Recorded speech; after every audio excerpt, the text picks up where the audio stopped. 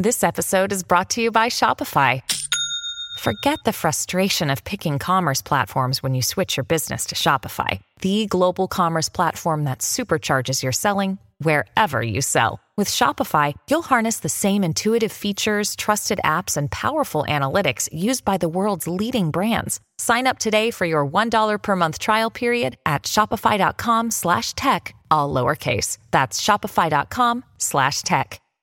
Hi, Oscar. Thanks for hanging with us today. We're excited to talk to you.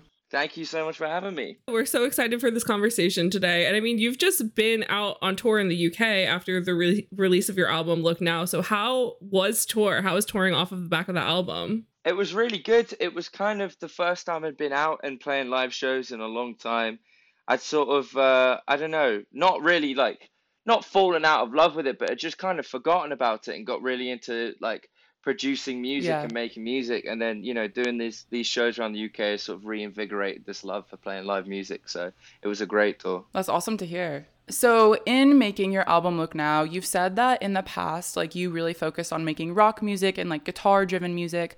But then for this album, you kind of fell in love with this idea of writing ballads. And you said that your biggest inspirations are people that can just sit at the piano and sing a song everyone can relate to. And I really love that sentiment. I think it holds very true. But my question for you is, do you feel like there's a stigma around this ballad idea? There's definitely some sort of stigma around the idea of a ballad. I know it's not the coolest thing to be into ballads, but I don't really care.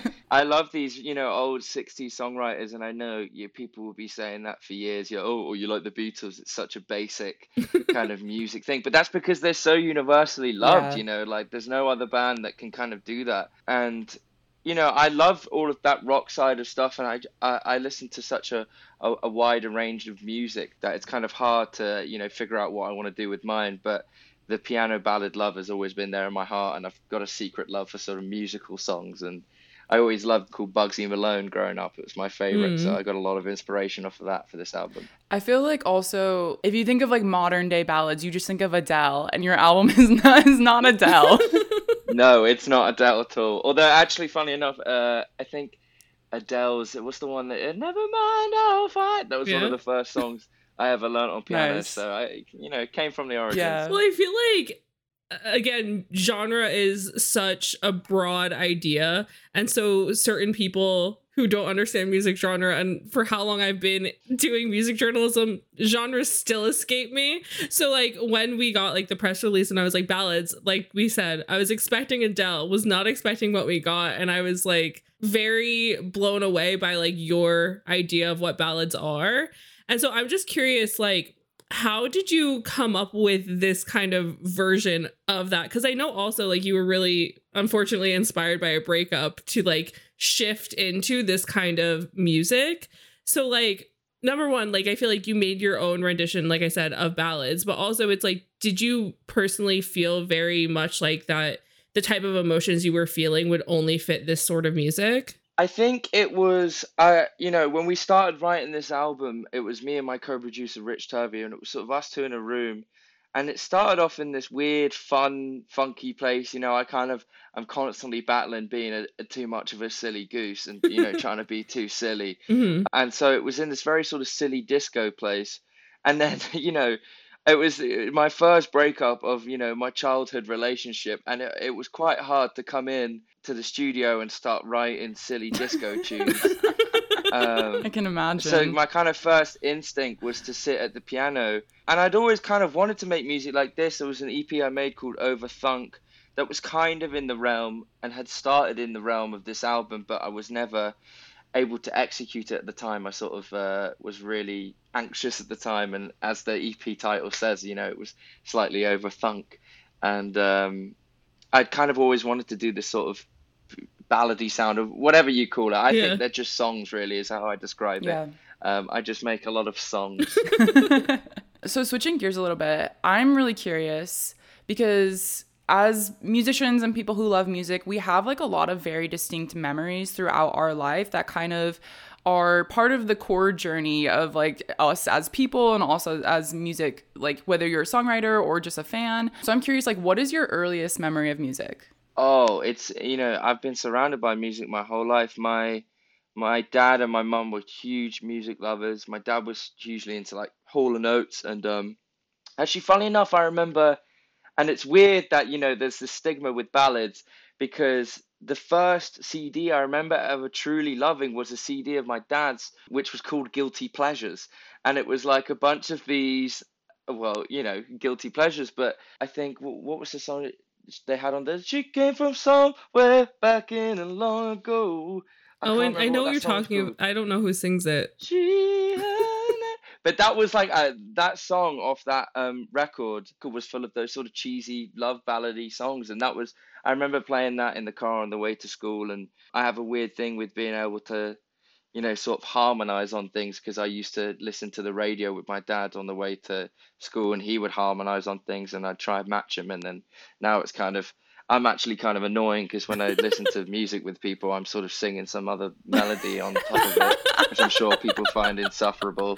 Really, can you just like stop for once? Yeah, And yeah, you're like, I it's literally so can't. bad. I can't turn it And I'm off. trying to do it. It's Well, a I'm trying to Charlie do a Puth on falsetto in the back of a TikTok. Toyota Yaris. Like Oh my it god. doesn't really work. I feel like you and Charlie Puth hanging out with anybody would just be everybody's worst nightmare because you'd be like harmonizing with the kettle and he'd be like, that's a D flat. Oh no, I'm not that bad. I wish I had perfect pitch. Oh my But I'm God. not that bad. I love that. I love that imagery. Do you have a guilty pleasure, like music wise? Oh, so many. I like have a big love for those like cheesy kind of like aqua tunes. Ah, Those like 2000s like the fast food song, like that sort of weird cheesy uh disco like primary school disco kind of vibes. I have weird love for that, those songs. I also just listen to a lot of weird music that I don't know if you describe as guilty pleasures, but just like quite bizarre in the way that I listen to music because I make huge playlists of 300 songs, and so I'll sort of cycle from some psychedelic rock tune into Bulgarian folk Yeah, music. that's honestly impressive. Honestly, very impressive. I like to flex my little musical diversity. I love that. And I think it's cool that like you find inspiration from so much different music when your personal music is literally so personal and so emotional and just makes everybody feel so many feelings while listening to it. And I guess in that regard, like, is it difficult for you when you have so much music living in your head that you listen to all the time to like stick to one sound or one vibe, like when you're in the studio? Because I know you were already saying that you kind of went in the studio being like, oh, it's going to be cheesy disco, and then came out with ballads instead. Is it hard for you to stay on track with the theme of music? Oh yeah, and my label and management will, attest to how difficult that is for me. I'm kind of constantly making songs. I just love, I think, again, what you were saying on those musical memories. One musical memory I had was the first time I went to secondary school and I got put in a music lab, and it was the first time I'd ever touched a MacBook and got to, mess around on GarageBand for a couple of hours. And it's that same thing that I still love doing to this day. I just love making noise and, pressing random buttons and seeing what happens. So I make a lot of random music of all different genres. 95% of it will never see the light of day. And that little 5% is the side that I choose to show people. But yeah, just yesterday I was making kind of slow divey rock tunes, and then making some rap tunes, and then some sort of ambient ones. So my management, Secret the amount of side times they've had to project. stop me from the amount of times they've had to stop me from starting a secret side SoundCloud. project. Oh, there's already a few out there. They can't stop me. But so like when it does come to your songwriting, and again, like you tapping into those like personal spaces, it made me think a lot, like listening to your music, how men aren't really encouraged to share their emotions like in today's society, and that there's a huge stigma around everybody seeking mental health help, but more specifically men. So do you feel like you've had to deal with that stigma personally? I think it's a weird thing for me because, music for me has always been my form of therapy. Yeah. So I guess I'm just not shy about telling people how I feel. I think I noticed, with a lot of my earlier stuff, that the stuff that I was honest about, and a song of mine called She Likes Another Boy was the first song I'd ever released, and it was a really honest song, and a lot of the love songs I wrote after that were very honest. And I realized those connected with people the most because, yeah, they felt so, from the soul. And with this album, every song on this album means something to me. Mm-hmm. And I guess I'm just not kind of conscious of it. I use the music as therapy, and as a byproduct of my therapy, I have a bunch of songs to listen to. And then I go, well, I might as well show these to everyone. It gets to the point where I kind of want to share them. But at first, that period of holding on to those songs was definitely a form of therapy. Wow. Interesting. Like, it's very cool that you're just like, this is how I feel, so I'm just gonna put it out in the world.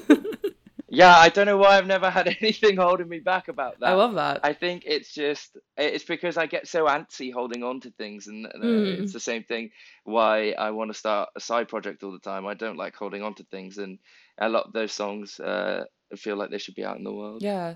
I think it's really interesting that, like, you brought up music is therapy, because I think that's something that a lot of songwriters share, that sentiment. But I'm curious if you, like, in thinking of like mental health, have you ever like found any other avenues of therapy, whether traditional or other methods, that work for you? Or is songwriting like the ultimate kind of cathartic release for you? I don't know. I mean, it's probably bad. A lot of my, people around me have said I should most likely go to therapy. But I saw a meme recently where somebody said therapy costs 300 quid, and saying it is what it is free. So that's kind of like the mantra I live by. And yeah, music is really my one therapy. I think my big thing is, nights where it kind of feels like everything will go on forever and this night will never end. I feel so lucky that I have music there as my crutch, because it's so easy to feel a bit panicky and sit down at piano and play and lose yourself for 3 hours in making a song, and then I'm tired and I can go to sleep finally, rather than sitting there racking your brain. It's really helpful. I mean, that sounds really amazing. I'm kind of jealous we're not all songwriters. Yeah, and the thing is, I think the thing that's like so therapeutic about it as well is that you have this experience of being able to shut off for 3 hours, and then at the end of it you get to go, I've made a song, and then you get to listen back to that song forever, and it exists forever, which I just find amazing. And that's the productivity cycle. But like, that is so incredible, because it also, like, I feel like other artists we've spoken to, or even just other interviews I've read, like, there seems to be a lot of times that kind of anxiety about releasing those things out into the world. And like, we spoke to Nell Mezcla like recently, and she was saying how she'll kind of sit on feelings for a couple of years with that song in order to put it out later when she can like think about it more. And so I just am like really impressed that you are so comfortable just releasing your raw emotions into the world through your music. It took me a while to process the emotions from this album.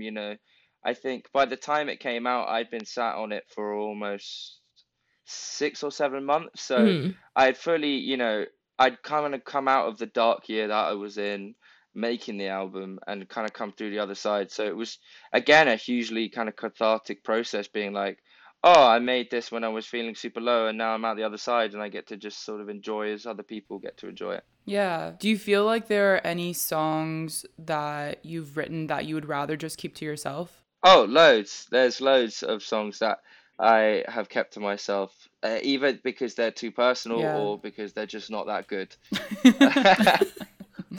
With that being said, like, have you ever put out a song and then some time goes by and like you're performing it at shows, or people are coming up to talk to you about it, and you're like, oh crap, like, I don't know why I let people know about this? Yeah, all the time. I think literally the song She Likes Another Boy was sort of, that song was written out of, I was 17 going to a house party watching the girl I had a crush on kiss another boy, and it was just like, I was like such a sad little teenager, and this like little, about a crush has sort of gone very viral. So I mean, I'm very appreciative for the kind of weird success that it's had on TikTok, and amazed at how relatable it is for so many people. There's like all these mad comments of like other teenagers crying, being like, I can't believe he doesn't like me back, or all of these mad things.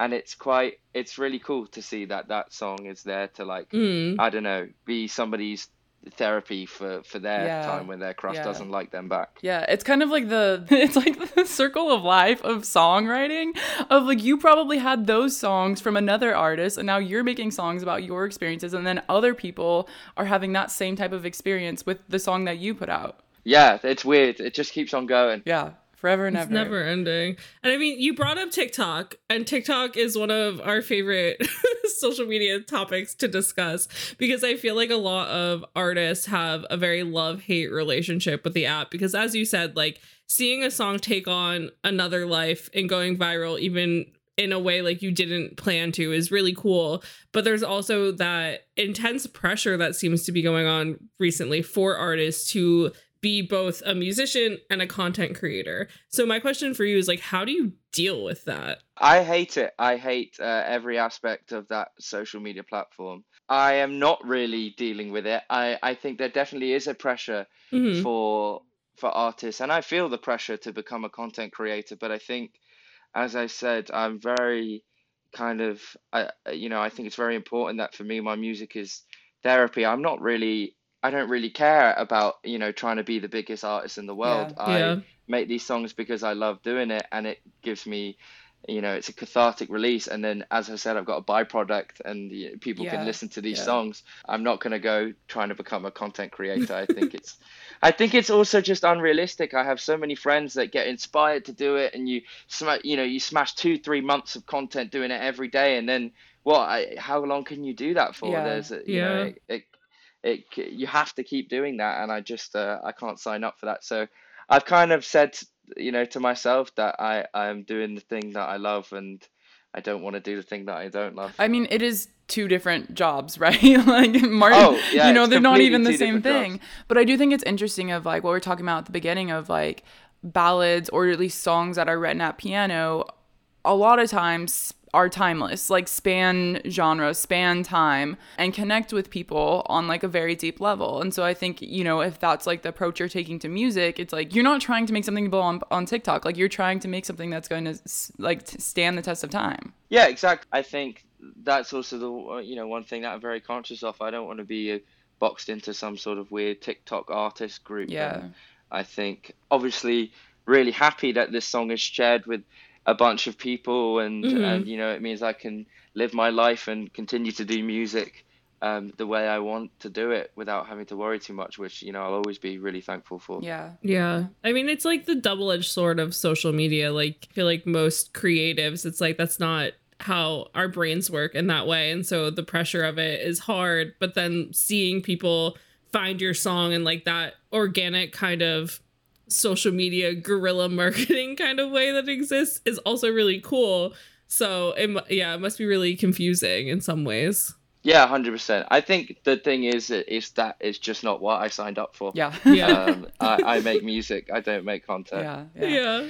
Circling back on this idea of touring, and you were able to tour this record very recently, and you kind of mentioned like they're very different like headspaces as far as like songwriting and then like getting back into the groove of touring. So for you, I guess, what was the switch like, but also what is it like to perform these songs that are quite emotional and are quite vulnerable? Well, as I said, I kind of come through the other side of them now in the way that, you write a record and you sit on it for almost a year and get it mixed and your strings, and so by the time it comes round to it and you've heard it so many times, I've already gone through and processed all the emotions surrounding these songs. There was a song on the record called Cruel that when I first wrote it, it was like one of the first songs I wrote after the breakup, and it would always make me cry, and I think I've gotten to a point now where it doesn't quite bring that same emotion anymore. I've sort of healed from it.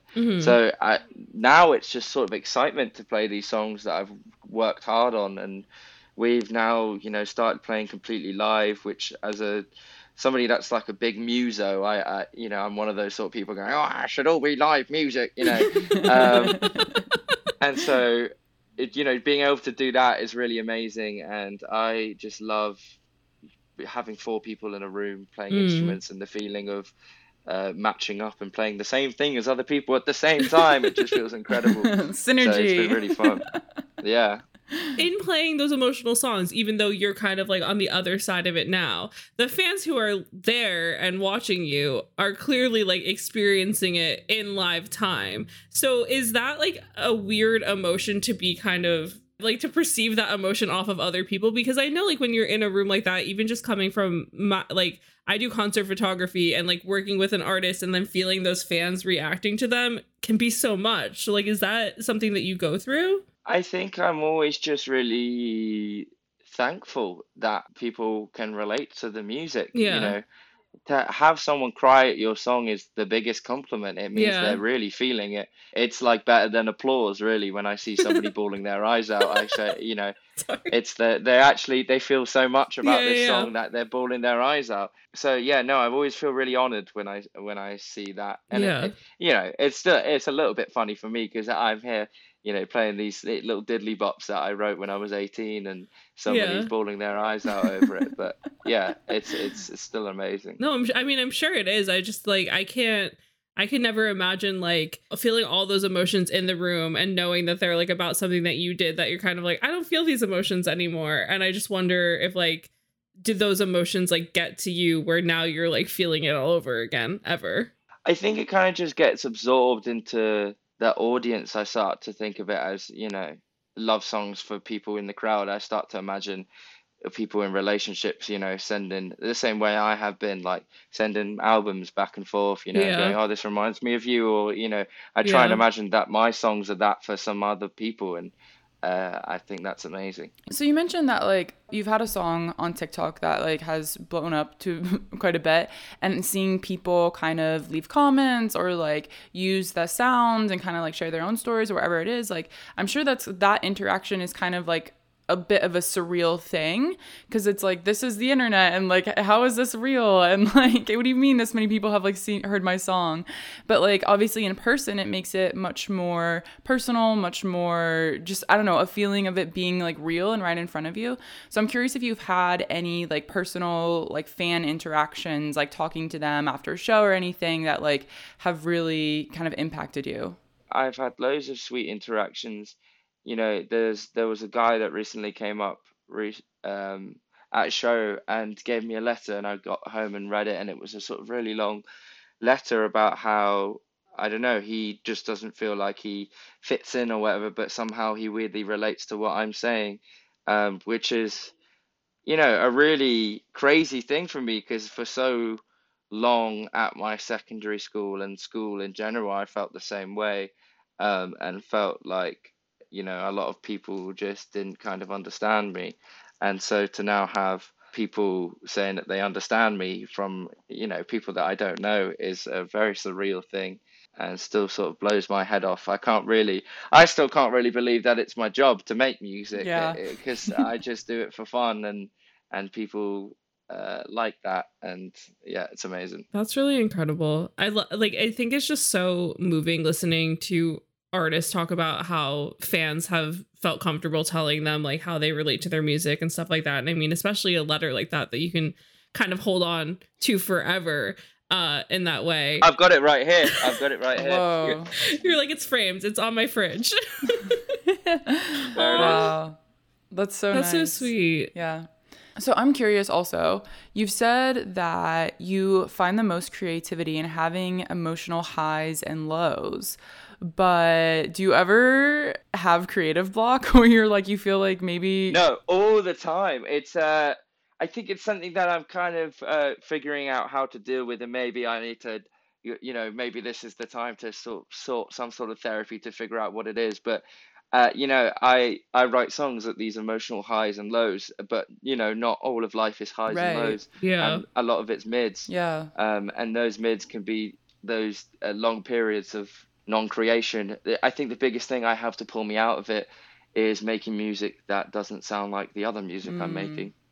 That's Yeah. why I make a lot of different weird music, because maybe one day I can't write a piano ballad, but I can write a punk song, and Yeah. so it just sort of gives me a little burst of doing something else, and there's been loads of times where I've taken techniques that I've used in those songs and actually applied them to stuff that I'm doing. So I just try not to make myself feel too guilty about the natural ebb and flows of creativity. And I know that hopefully it will come back around. Yeah, yeah. I feel like Sarah and I have both experienced that. We've been creatives as photographers. Like, I've done some writing myself. And it is like, it's always that kind of feeling of like, do I really have nothing to say? Like, what should I be doing? And I feel like there's a bit sometimes of like a self anxiety, or just kind of like being hard on yourself of like where, like, what am I doing right now? Yeah, 100%. And being a full-time musician also means that, you know, if I don't write music for a few days, I feel weirdly guilty, or feel like I should be doing something, which is really hard when it's creative, you know. Then it just fulfills the cycle of, you know, then I can't actually do it.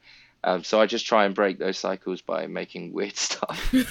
I mean, it's good that you have another outlet that can then kind of like open the floodgates, so to speak, for the creativity you might need for your main project of music.